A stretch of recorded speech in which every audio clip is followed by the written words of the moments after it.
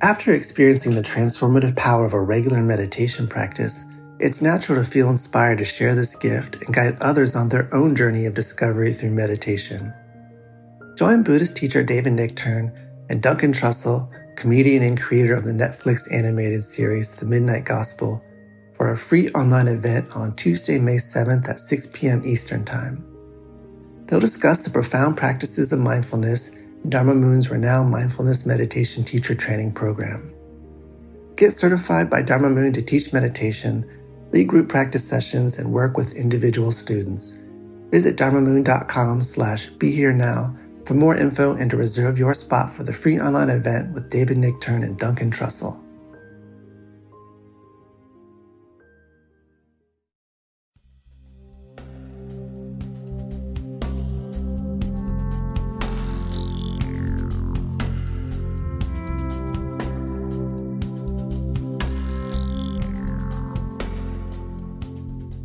Hi, welcome to Mind Rolling, and I'm Raghu Marcus with David Silver.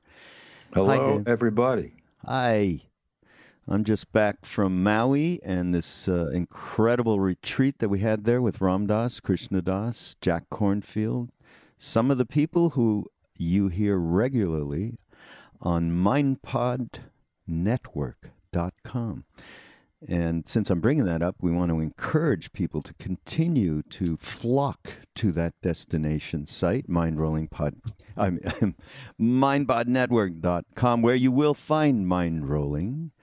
And it's just getting to be such a wonderful family adventure that, Dave, at the retreat, as you know, and I told you, I haven't told you too much, but Duncan Trussell, as everybody knows from the Duncan Trussell Family Hour, who is very much part of our family, and he was there with me, and for the first time at these retreats, which are pretty serious, well, they're not serious, but they have some weighty material when you have somebody like Jack Kornfield up there. And by the way, David, he led a guided meditation around the idea of unlimited sky and just becoming that in an unlimited being that we really are. It was fantastic, and that's all going to be available on ramdas.org to plug our other organization that we're involved with, both David and I. And so this podcast with Duncan was just spectacular because we got Jack to come up and talk to us a little bit about this, that, and the other. And it was live, and there was about 100 people in the room. And then we took some questions. It was a fun thing. It's kind of what we're doing with MindPod in terms of we are doing a monthly. We're trying to do it monthly now. I'm rambling on about all of our stuff here, Dave. Are you getting bored? Because you're like listening. Everyone else. You are. I am. But I know what you're saying. You know, but here's the thing: people should know this is a kind of a web within a web within of, a web. You know, quality. It's of quality. I think this is no, I really mean that. Yeah. Not being ironic. It's part of the quality. But it doesn't take itself too seriously because none of these teachers are about that kind of talking down stuff. They're really trying to communicate with people, knowing that a lot of good energy is going backwards and forwards. That's at the retreat. Yeah. Well, that brings forth the crux of really what this is. This whole MindPod thing. I mean, it really does. It's because it's really the only people that we have involved. They're not talking down to anybody. They're not sermonizing, and we stop each other from doing that here on Mind Rolling. They're absolutely just speaking from their own heart experience in a very practical way. So I think it's and as far as Ram Dass goes, Raghu, as you very well know, it's been like that from the start. Because when I first came into contact with him, it was in New York, not in India, and I couldn't believe it right from the get-go in whatever, 70 or whatever, how easily translatable what he was saying was to every aspect of my daily life.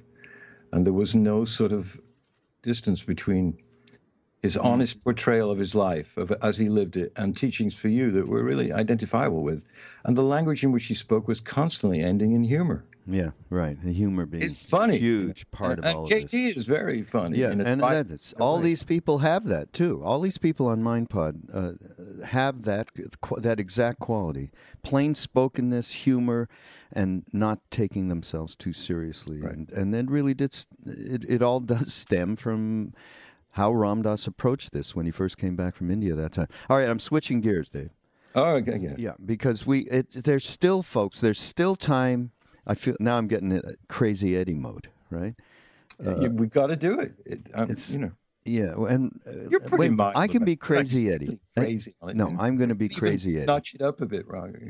Okay, I will. I'll do that if you'll do the Cockney Bob kind of deal, okay? Yeah, well, I'm doing it in terms of Russell Brand now. Oh, you are? Oh, yeah, it's all he's entered my soul, and I'm speaking like him. All right. Amazon, everybody, you got to go to mindpodnetwork.com and pick up any individual podcaster. You can pick up, by that I mean, go in and bookmark the Amazon link, either on their page or on the general MindPod page. You can do it any which way you like, and it'll go to support the whole scene or the individual and the scene. And please, there's time to still get your Christmas gifts through Amazon. They're shipping till like what, Dave? Oh, the 23rd, right? Phenomenal, yeah. So this gives us well over a week. And it's a range of stuff. I mean, we obviously people know this, but let's just emphasize the range of stuff available on Amazon is a bit scary. It's so huge and wide. You can think of anything. I want a coffee table with a brown top and faux antique claws on the bottom of the legs, and it will be there. It will be there. Yeah. If it isn't some facsimile, Yeah, right. And as far as books and music and movies and DVDs and on Christmassy type things, and I've got something. It's all there. I got some, and I've found stuff that Dave's gone, wow, I want that, and he's ordered it right away. Absolutely. And really, this helps to support this. Now that this is a bigger endeavor, there's even more need really for from you for your support.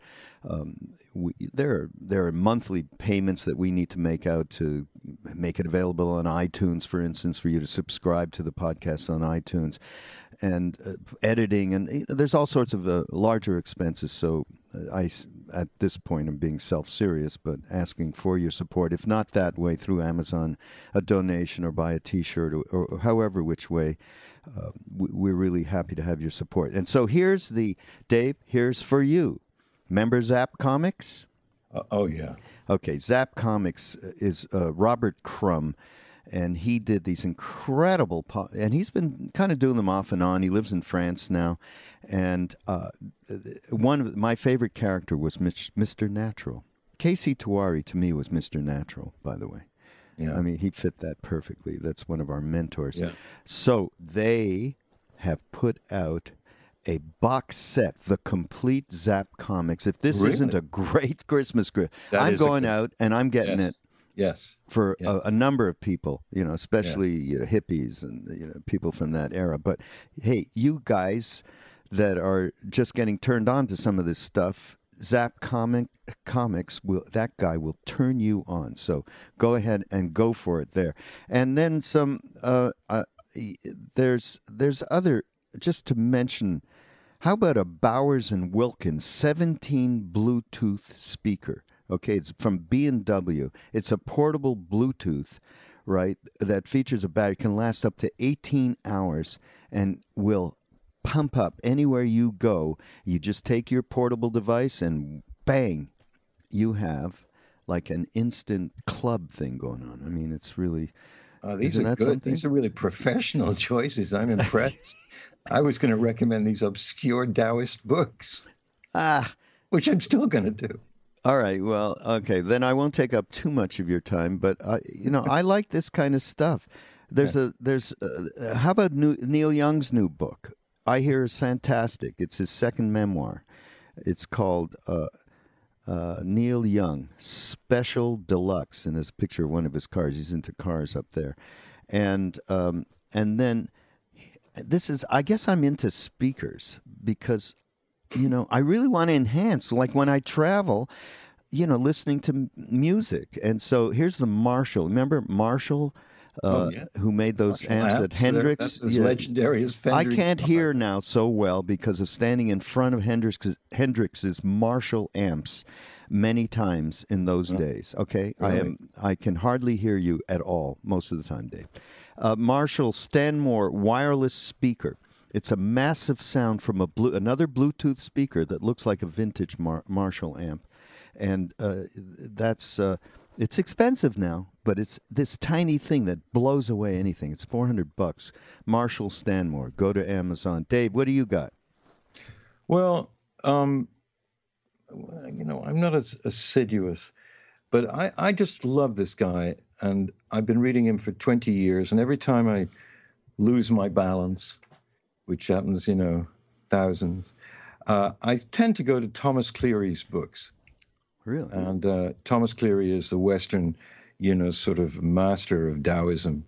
And his books are beautiful and interesting and beautifully written. But the one I recommend is The Book of Balance and Harmony. The Book of Balance and Harmony by Thomas Cleary. It's on Amazon along with most of it, I think all of his books. The Art of War is on his version, but other ones about various, really, and it's not at all obscure. I mean, you can read it and it's delightful. And it's all on Amazon, and I really recommend. And one of the things I love most about Thomas Cleary, Raghu, is his name. Cleary. He's just the cleariest guy I ever met. I think his name was probably something like Higginbottom, or some weird English name, and he made it. But he's clear, and I find it very refreshing when I read him. It's like a drink of water. Taoism, when it's presented in a sort of a somewhat poetic way, it's lovely. So I recommend Thomas Cleary's Book of Balance and Harmony, and just check out his other books on Amazon. They're all there. And by the way, we will have all of this on the page, on the Mindrolling page on mindpodnetwork.com.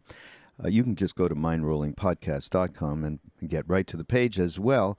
And on that page, per this podcast, you will find everything that the things that we're talking about.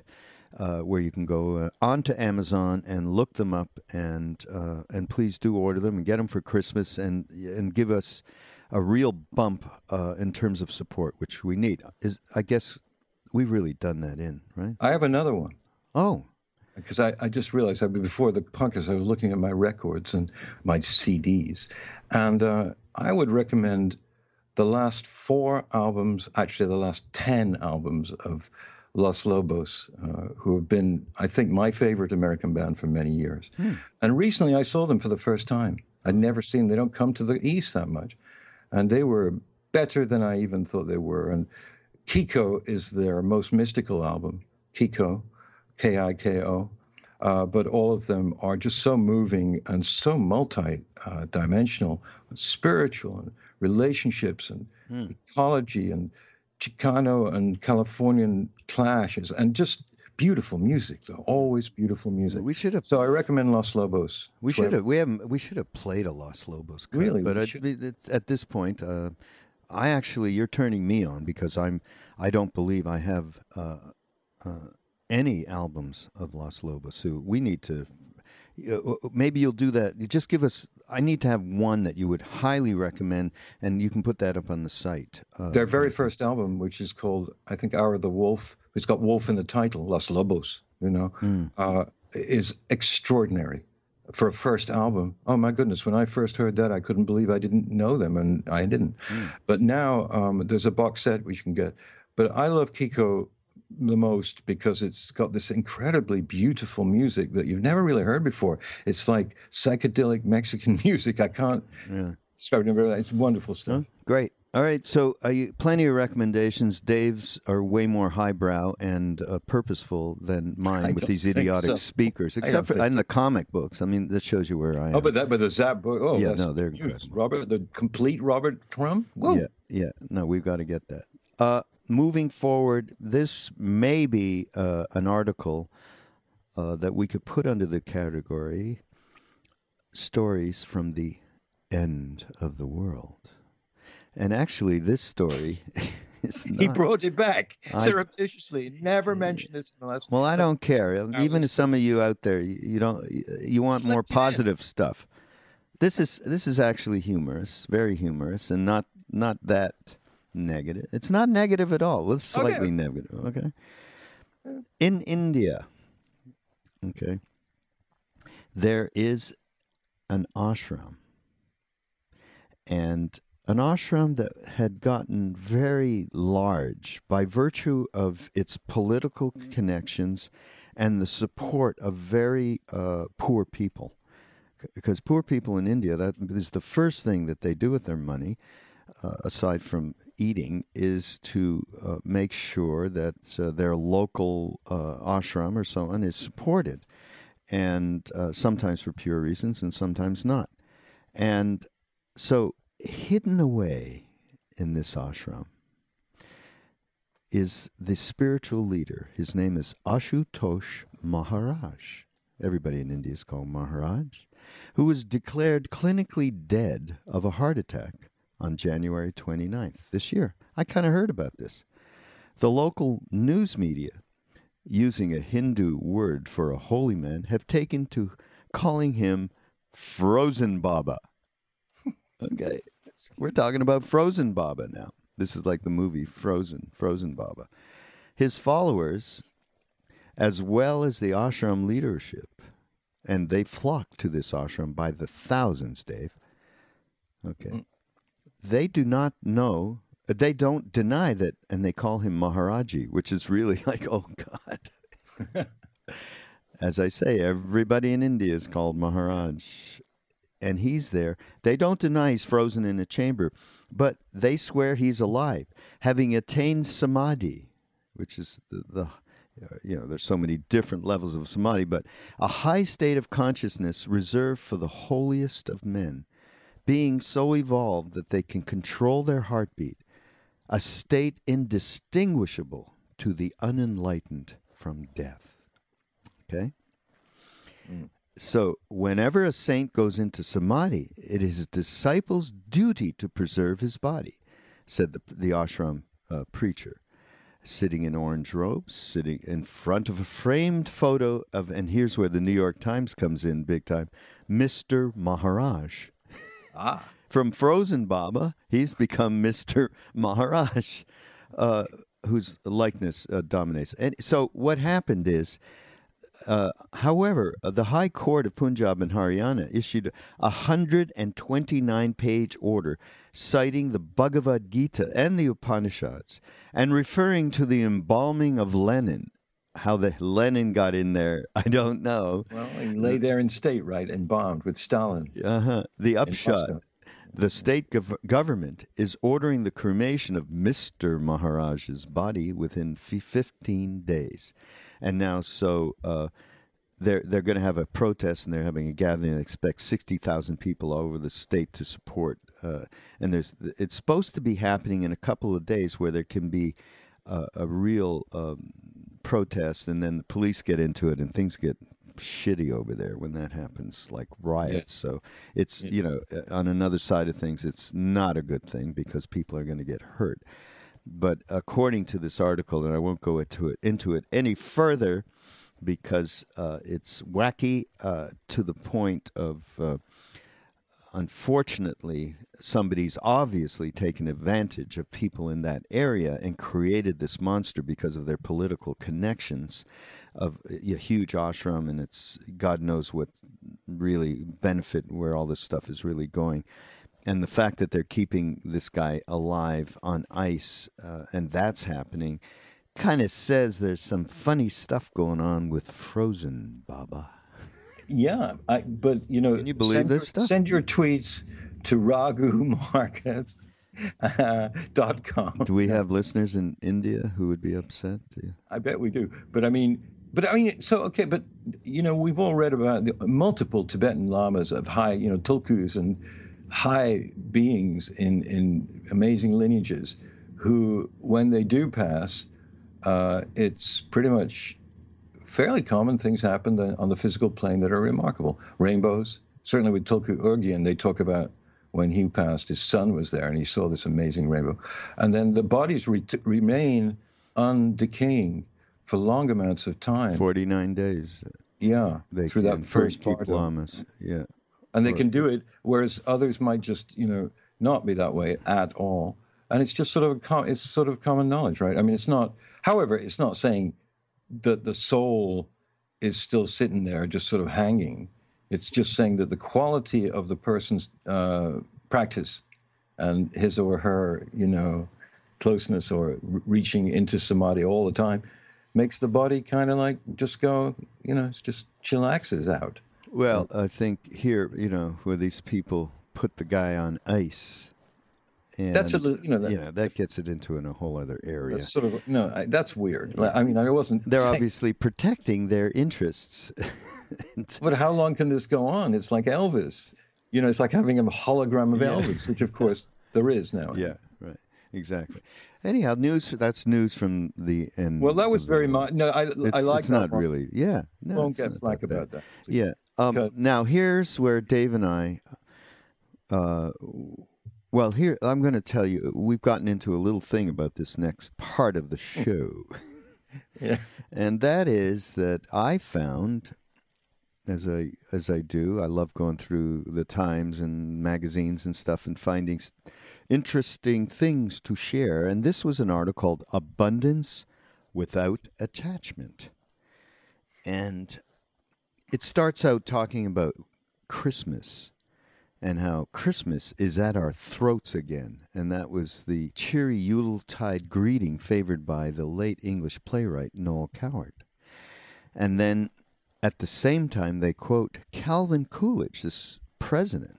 Christmas is not a time for a season, but a state of mind, to cherish peace and goodwill, to be plenteous in mercy, is to have the real spirit of Christmas. And he says, so which side are you on? And basically what he's saying in this article, and I do want to get into it, but we're going to talk about something else first, is that many of us lash out at the commercialization of Christmas. And this abundance turns into like so much candy that you're stuffing into your child's mouth, and then they become completely shot up on speed for about a week, and it ends up being that kind of a thing. And this abundance is not abundance; it's just a lot of stuff. And talks about attachment. So, what is abundance related to attachment? And I thought there was some really salient points made in this article about this stuff, even quoting the Dalai Lama and the Bhagavad Gita. And I thought, this is somebody who writes, I think, pretty regularly for the New York Times in the opinion. And I said, so it's a great article written by an opinion writer for the New York Times named Arthur C. Brooks. And at first he didn't react and didn't say anything. Oh, okay, let me find it and read it and all that. And then he calls me back in a very, okay, do you want to assume the serious tone? No, come on, tell the truth. Oh, all right. You got on me. I read it, because, I get the link and I read it. And it's actually got some really good points and some things that I think are questionable. But it's on the right track. And he's really, saying that this drive towards, acquisition and the stressors of Christmas are absurd, and that we should be finding another dimension for abundance. And we all know that it's true. But then I remember that Arthur Brooks was the president of AEI, which is the American Enterprise Institute, which is a far, far right think tank in Washington, and has in it little-known people like Vice President Dick Cheney, the Carlyle Group, which is a funder of all kinds of strange activities around the world, and Lynn Cheney, and all the people who pushed for the Iraq War under George W., Paul Wolfowitz, Richard Pearl, all of them. They're all members of the American Enterprise Institute, and have done, I think, a tremendous amount of damage, actually, to the planet. And I've known about them for many years because I follow that sort of stuff. When I looked at the list of people, and then this guy, Arthur Brooks, is the president. And it just freaked me out because I thought, well, if he really believes all this stuff, they're known for their espousal of capitalism at all costs. That's a thing. They hate government. They hate government welfare. They constantly speak against it. They informed an entire Reagan agenda. And then they forced the basic Iraq plan upon George W. via Dick Cheney. This is the American Enterprise Institute, and this guy's the president. However, then, Raghu, I did some more research on him, and, he wrote books that were definitely thoughtful books. He was a professor, and he wrote some books about why a nanny state can actually destroy the will of the people. And I think he was absolutely sincere in the sense that he was saying, if we want to create a society that's full of happiness, and that's his word, we can't just give it to people. It's good for them to have a paradigm that brings about striving and independence and freedom. And he wrote those books, and then eventually the AEI, got him in there and said, this is just what we're about, which is spreading capitalism throughout the planet. But not just capitalism, but extreme right-wing version of it, which means the banks are forgiven everything, and the arms industries and pharma and oil are the main supporters of these right-wing think tanks. So this guy, it's complex. And Raghu asked me just before we were doing the podcast, the question of, well, do we just then condemn him to hell? I mean, is what he's, what he says seems to be incredibly clear and useful. So because he's this person, is he incapable of having these kinds of intuitions that jibe very much with Mr. Cornfield and Mr. Goldstein and Roshi and all these wonderful teachers? And, I don't have a real answer for that yet, but I just wanted, now we know what... Yeah, this is the crux of what we were going back and forth about. But I will say, not to put words in your mouth, because when you said to me, this is somebody I have reviled and this organization for quite some time. And so when David says that to me, I'm going, oh, okay, I don't know anything about it. But, I know enough to know who, obviously, this organization I have heard about, but I've never it's just another right-wing thing. But I don't know the details the way David knows them. And when he tells me something like that, then I go, oh, okay. I just take it for granted. It is what it is. That's the beauty of 40-odd years of knowing each other.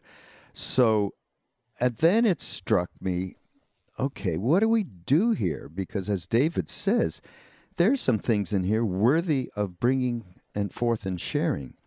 And what do we do? And also, it also brings up the other us and them conundrum that we have been dealing with since episode 1 of Mind Rolling. How do we deal with this us and them? And if we keep Arthur over there in the them side, and we say, well, we can't consider bringing him into the us side, then what are we doing and what are we perpetrating? So it brings that whole thing up again. And I said, well, look, everybody is a complex character and they're not all one thing. And so he may have this belief that we feel is hurting people by virtue of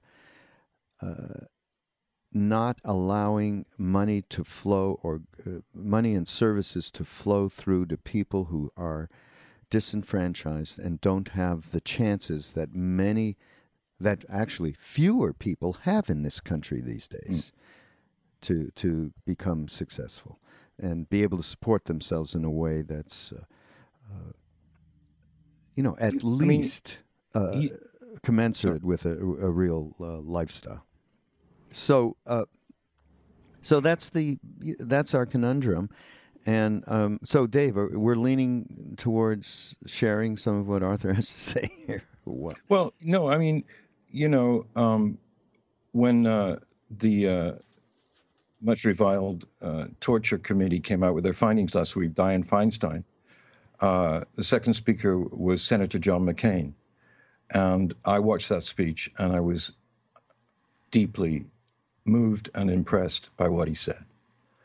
And he's a pretty conservative Republican, and he's done some things I don't personally agree with, but his speech was so courageous and so to the point and was so supportive of just stopping this horror show. because he, of all men and women in the Senate, is the only one who was tortured by the North Vietnamese, and he was tortured. And what he said was, it's not a question of whether it works or not. It's a question of whether it's morally right or not, and it's wrong. And when he said this, I looked at him and I realized I just loved him for that moment. I just thought, this is a great thing he's doing. And he's also the main person against Citizens United, which is an uprooter of democracy, as you all know, creating unlimited resources, undocumented for the political parties. McCain-Feingold was the only machine in Congress that stopped that. And now they're reversing it. So I think John McCain is a very complex man, too. But when I was looking at this, I was deeply impressed. I really was. And even by Lindsey Graham, his South Carolina friend, the senator from South Carolina, who, again, is not to my taste in many ways, but he did the same thing. He said, I couldn't agree more. And that was it. Everything else, all the other people put it down heavily and said that it was biased and not bipartisan and untrue and dangerous for the world. Whereas McCain, who I really trust a lot more than guys who were just playing golf a lot, is saying it is absolutely not what we want in America. So all that rambling on is just to say that, we do have to be open to that you just said, right. That we're not just one thing until we are indeed one thing. Right. Exactly. Exactly. So, all right, we're going to go forward then. And Raghu, I just want to add that you didn't go. I think you should quote more from this article. Actually, that's how. It's a really good article. I mean, there are. I am. I said we're going to go forward, so I'll start sharing some of it. So basically, he's saying, on one hand, we naturally seek and rejoice in prosperity. On the other hand, success in this endeavor is often marred by a materialism we find repellent and alienating, and everybody goes through that around Christmas. So that's easy to identify with. So he had this. So he said, I had an opportunity when I went to India to sort out this contradiction, and so basically he found this a Hindu Swami, and we'll tell the name because he says in there, Swami at the end of the thing, you're going to get your name splattered all over media. So it's. For me, who's been in India so much, I can barely say his name. And I think it's Gyan Munidas. That's what I think it is. And he is in a Hindu temple in Delhi. And he never met him before. I don't know how he got hooked up with him. But bottom line is this guy grew up in America, got an MBA, and made a lot of money in Texas, at the University of Texas. But then he had some awakening at 26. And he grappled with that question, which led him to India about abundance, where he renounced everything and he became a monk. And from that moment on, the sum total of his worldly possessions has been 2 robes, a prayer beads, and a wooden bowl. And he's prohibited from even touching money. So what turned out, this guy was like a very cool guy because he had grown up in America and he had not lost any of his vernacular kind of conversational. And he calls him dude. So I thought that was kind of cool. Yeah. Swami, is economic prosperity a good or bad thing? I held my breath and waited for the answer. It's good, he replied. It has saved millions of people in my country from starvation. That's not what I expected. But you own almost nothing. And I was sure you'd say that money is corrupting. And he laughed at my naivete. There is nothing wrong with money, dude. The problem in life is attachment to money. The formula for a good life, he explained, is simple. Abundance without attachment. It's kind of an appealing concept and in a way slightly misleading.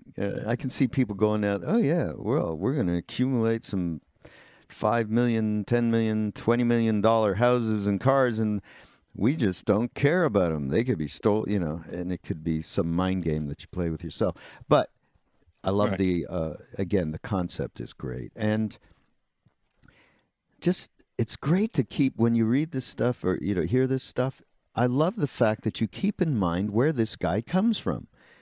The organization, what's the name of the organization, David, that he's from? American Enterprise Institute. So he's from American Enterprise Institute, a far-right organization dedicated really in the end to supporting, not intended as such, but it ends up being the emblem for the 1%, it seems to me. So here's this guy asking these kinds of questions. It makes it even more poignant, doesn't it? It does, and it does. When I read further about Arthur Brooks, I found that he still insists that he's an independent and not a right-winger or a Republican or anything. And I guess when he was made the 11th president of this organization, it was controversial because of his independent sort of thinking. But, you're dead right. Within this article, he's saying that obsession with material possession and being attached to having all this stuff is a killer, and therefore Bill Maher calls it one long holiday. He calls it what?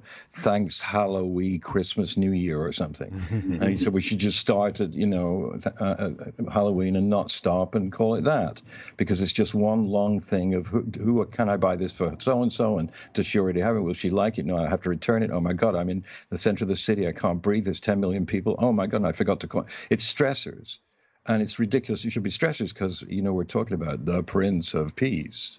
Yeah. The Prince of Peace, which means the Prince of Peace. It doesn't mean the Prince of how many presents do I need to buy this year. Well, we all know this, and I think a lot of people are very sensitive to this, actually, these days. But Mr. Brooks is very clear in saying that he goes on to say some other things, Raghu, which I think are kind of interesting. He says, there are three things in the realm of material things. Attachment results in envy and avarice. Getting beyond these snares is critical to life satisfaction. How to do it? He says there are three practices. First, collect experiences, not things.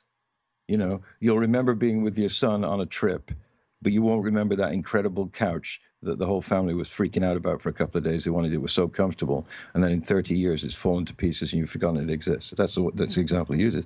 The second thing is, what is it? Second thing is steer clear of excessive usefulness. Meaning, don't be so hard on yourself that you're just constantly thinking, what good am I? What am I doing? I must do this. I must achieve that. Which kind of goes against everything that the American Enterprise Institute seems to believe. Yeah, which is crazy. I'd love, it would be great if Mr. Brooks would talk to us because, maybe we're flying too high. You don't get those kind of people anymore. But I think he would probably be able to justify this. But he says, steer clear of this. He calls it a weird thing. He said, our daily lives often consist of a dogged pursuit of practicality and usefulness at all costs. This is a sure path toward the attachment we need to avoid. Aristotle makes this point in his Nicomachean Ethics. He shows admiration for learned men because, quote, they knew things that are remarkable, admirable, difficult, and divine, but useless. And, that's a beautiful point. And it's interesting because when I was living in England, America's image in the world was that of the most amazing inventions, the best transportations, looking into the future and creating innovations fast. And there was no comparison in Western Europe, or certainly in Eastern Europe at that time. And America was beloved around the world for these inventions, like, whatever, that eventually seep down to other cultures. And he's saying just the opposite here. He's saying, yeah, you can have inventions that help people, but don't make yourself just a utility deal. Yeah. Be free of that. And then just the third one, Raghu, he says the third way to counter this obsession is get to the center of the wheel. And he's talking about, actually, a wheel that was in early church iconography, where the wheel was around the sides and that was the world, and Jesus was in the center. And that, if you stay on the rim of this reality, what flows in the wheel, you will never get free of the attachment. Whereas if you look towards the Prince of Peace, you might, divest yourself of this obsessive behavior and understand that presentness, awareness, and love and kindness was the answer. So, this is a profound article, and it does present us with some very clear, sort of models. Like, don't get too obsessed with that incredible printer that I got yesterday. I mean, I put it together, Raghu, and I stared at it for like 20 minutes. because I've had such a lousy printer for so long. And I have this incredible printer now. And I'm looking at it, and there's a little blue light that goes on to show that it's wireless, and it does everything, and it looks very cool. And I'm looking at it like, hello, what a printer. Well, you know, I think I need to get outside. Yeah, you do. You'll be okay, Dave. It'll be okay. Hey, I do want to say something about that wheel, okay? Yeah. Because I think something was said that he did say something. Make sure you know what is the transcendental truth at the center of your wheel and make that your focus. I think is almost the most important thing that is said in this article. It really is, because when we can divine, and we talk about all the stuff we talk about on Mind Rolling, about how do we get balanced day to day, what are the things we do need to do, some practices, because without that we can't shift our habitual patterns and all that and be caught up in our mind and all that stuff. And to have a central transcendental truth that everything revolves around, that we can still keep referring back to, and I can only give my own example, and David would be the same, is that we have understood and experienced the reality of God, Guru, and Self are one, and that we've had this interaction with the Guru, that he representing those things and bringing together the divine, the super intelligence, whatever you want to call God, and bringing together our own individual part of that, and how those two things are brought together by that entity, the Guru. And that is the center, and that is our transcendental truth from which everything circles all of our life. It's not just there's a spiritual life and then there's a material world.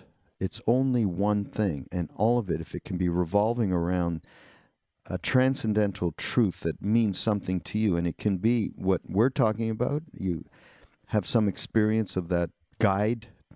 It can be through intuition.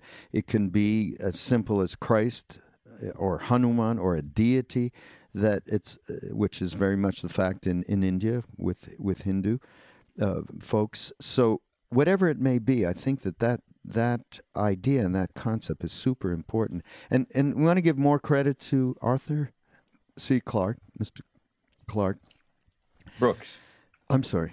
Arthur C. Clarke wrote 2001, the original. I made this mistake before. I'm so sorry, well, Mr. you must Brooks. sort of like Arthur C. Clarke. I love Arthur C. Clarke. He wrote those. There's something else, by the way, if you want to get some good books, right? Sci-fi books. Arthur C. Clarke, the best. I haven't read one in a long time, but now this has triggered me to do that. And sorry about the diversion, Dave. And Ray Bradbury also. Yes. Quality, early science fiction, but very high quality. Can I say, please go to Amazon and pick those books up? Yeah, do it. You're good at this. Come on. Right. You don't get angry. You're very nice.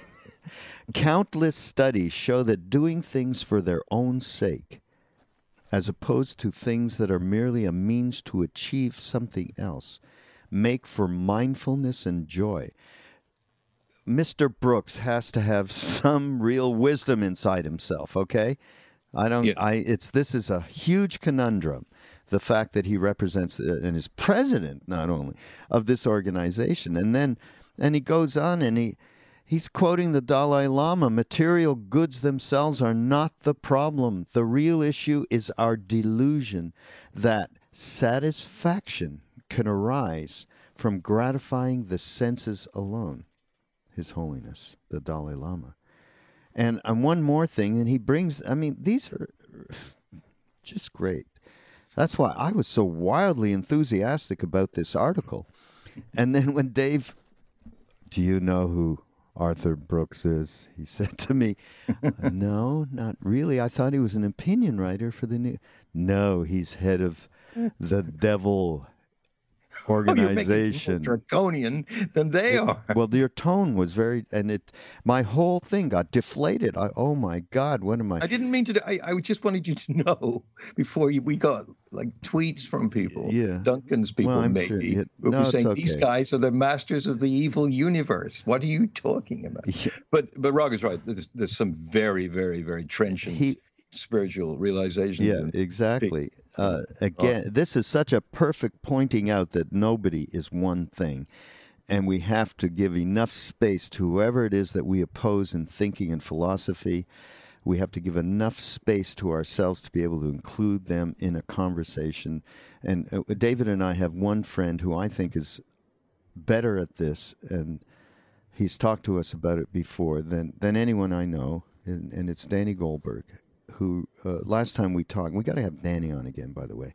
This is, to talk about this further, because it needs further elucidation, and that is, he brought up the thing of thinking of this stuff in historical perspectives and so on, and our natural propensity to knee-jerk react to stuff. It's very true. This guy Arthur brought up something I never knew about, and I was really super happy about this as well. So remember, Dave, he talks about, in Tibetan, the word attachment is translated as do chug, which literally means sticky desire. Does that say it better than anything? That if you can just work on some stuff about that unsticks you from that, it won't matter what you have or what you don't have. Possessions, abundant, it doesn't matter. So if we talk, okay, is it too much like a fly trap and you can't get your feet out of it or your emotions out of it? It's two words that say it. Yeah, it signifies a desperate grasping at something. Desperate grasping, motivated by fear of separation from the object. That's right there. One can find such attachment in many dysfunctional corners of life, from jealous relationships to paranoia about reputation and professional standing. Enough said. Sticky desire.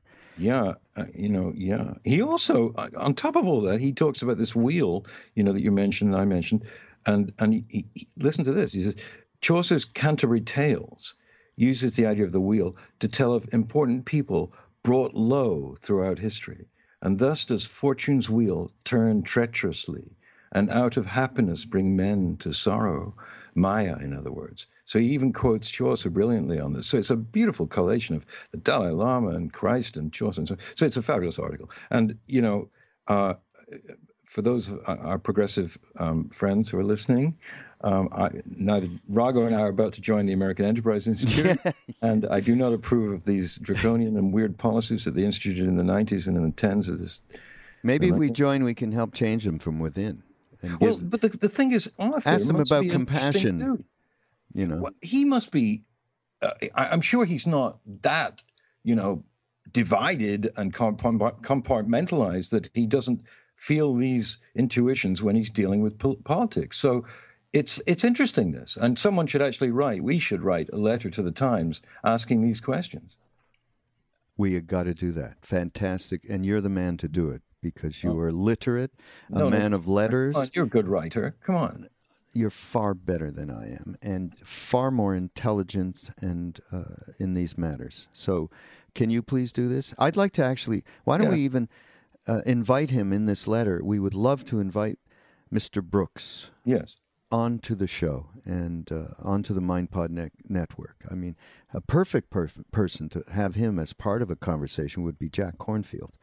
Yes. Because Jack is not stuck in us and them more than Ram Dass. I don't even put in that category because he has obviously worked on this his whole life.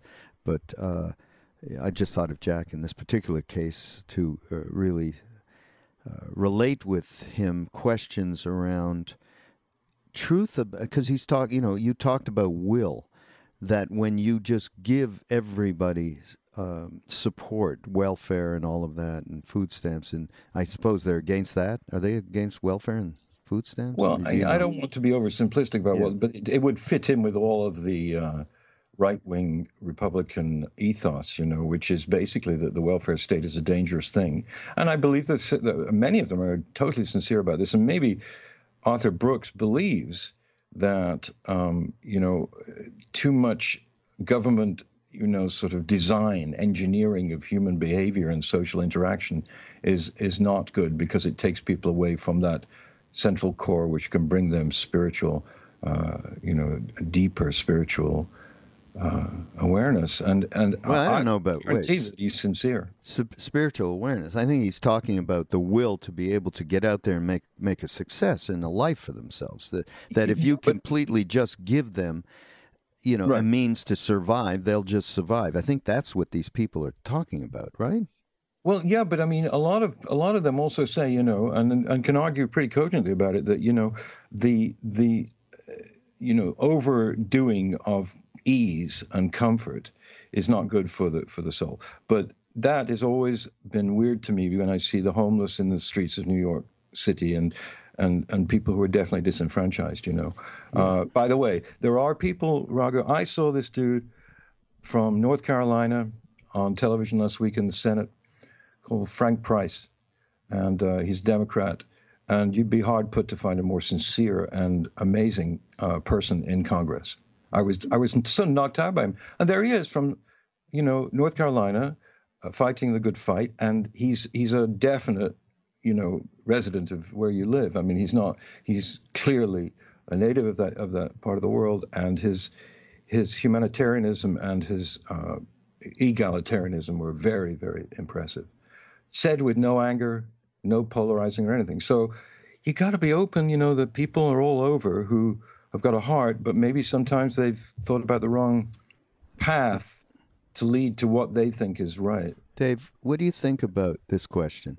I can't believe that I just got into a thing about a North Carolina congressman. Well, that's great. It makes me feel better because I thought that they were about to bring back slavery here. Yeah, but he's good. You should check him out. Okay, I'm going to. Frank Price. Dave, what about this? Let's just give these people, Arthur Brooks and company, just say, okay, maybe there's something I have right about the fact that if you do supply all of this welfare and food stamps and everything to poor people, that they lose a part of their will that enables them to push forward. Let's say, I have no comment on that because I can't believe you would not give somebody what they need in their time of need, no matter what the circumstances are. But let's just give them that, okay? Here's the question. If you give them that and you ask Mr. Brooks, in these times, especially when the opportunities that people had in the 50s maybe and in the 60s, they don't have that opportunity now. Our society is not bountiful that way. The segmenting and polarization of rich and less to do has grown enormously. How can you, Mr. Brooks, allow for the fact completely only one-pointedly that you're taking away their will by supporting him this way? So don't support. How can you say that knowing that there isn't the opportunity in this country that there used to be for people to advance? I think, Raghu, because he wrote a book called The Surprising Truth about compassionate conservatism, and I guess really pushed George W. into using that phrase when he was running for president, and used it frequently in his first term. And this author, Brooks, was very part of that expression. And I think he sincerely believes that, the economy's messed up because it's first of all, regulations, too many regulations, too high taxes on both corporations and individuals, all of that we know. And that if that were taken away and the free market was given its full reign, people would have more jobs and they would have more will to have good lives and so on and so forth. And that in the end, it's actually compassionate. And, a social welfare people like myself would go, well, that's a good theory, but it's never really worked. It's not true. It's not happened. Look what's happened here. But what is happening is better, in other words, is this the situation we find ourselves in right now where, people, I guess, it's healthcare, it's social security, it's all those issues.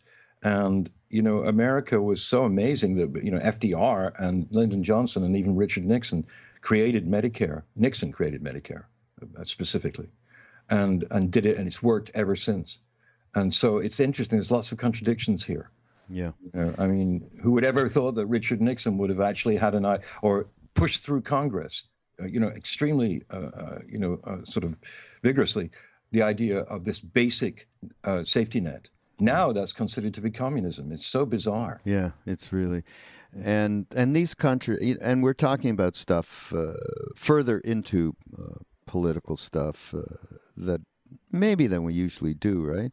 Yeah, we can stop.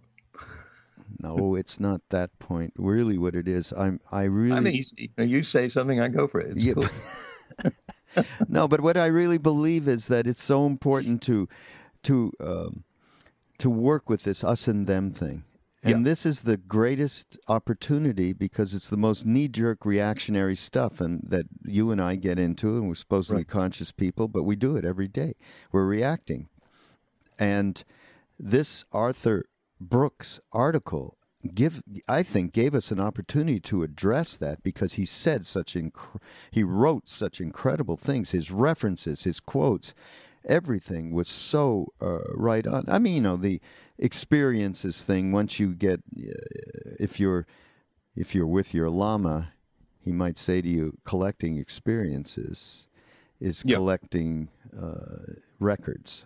It's more stuff. Yeah. It's just stuff. So that's another level of it. But from the level of which Arthur is talking about this, there's beautiful stuff here, and it belies all of this other his philosophy as the president of this organization, and so therein lies how can we reconcile all of this inside of ourselves, between ourselves, and with part of ourselves, which is Mr. Brooks.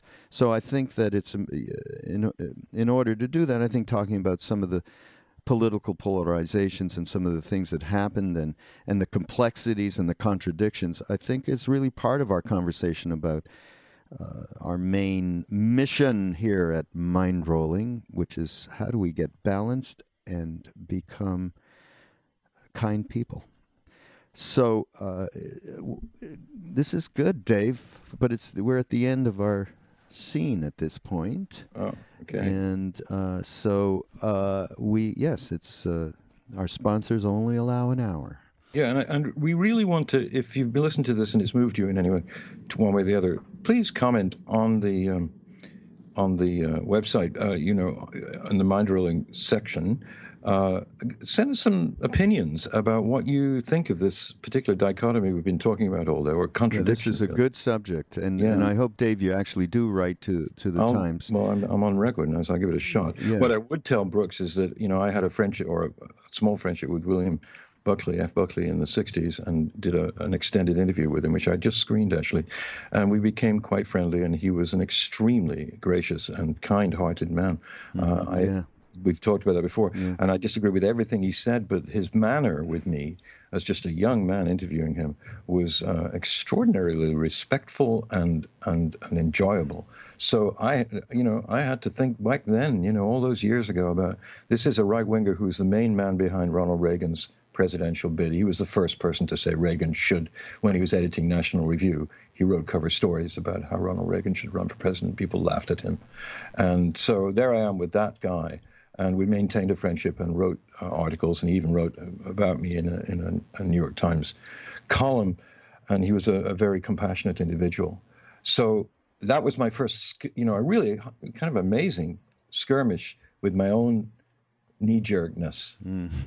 I didn't know what to do with it. There's a thing, skirmish with my knee-jerkedness. I like that. You should write.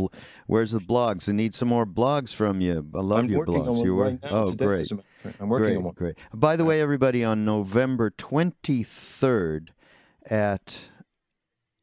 Dave, what time is our podcast that we're going to do? A live podcast. Isn't it at 6? It is not at 6. It is at 2. You look it up. And meanwhile... Let me look at Rachel's email. Okay, yes. And folks, so it's going to be David Silver and myself, and we are going to have our MindPod associates, Noah Lampert and Rachel Fisher, as well as a special guest, Jack Carroll from Great Britain. And we've had Jack on. He's our 16-year-old, he's my guru, Upa Guru, meaning that he gave me a teaching last time that was super important. Jack's a wonderful young man. And we're going to take questions and so on. So please do, Dave, do you have the time? Hello, everyone. This is Rachel. And I wanted to announce our live Google Hangout on air. You can sign up at mindpodnetwork.com. And it's taking place on December 23rd at 1 p.m. Eastern Time with the wonderful Jack Carroll, myself, Raghu, Dave, and Noah. So go to Mindpod Network and sign up, and we'll send you a link to join us probably the day before. Toodles. Thanks, everybody. We'll see you next week on Mindrolling Podcast. Go to mindrollingpodcast.com or mindpodnetwork.com and just dig the whole thing because it is super. See you later, Dave. Yeah, bye-bye.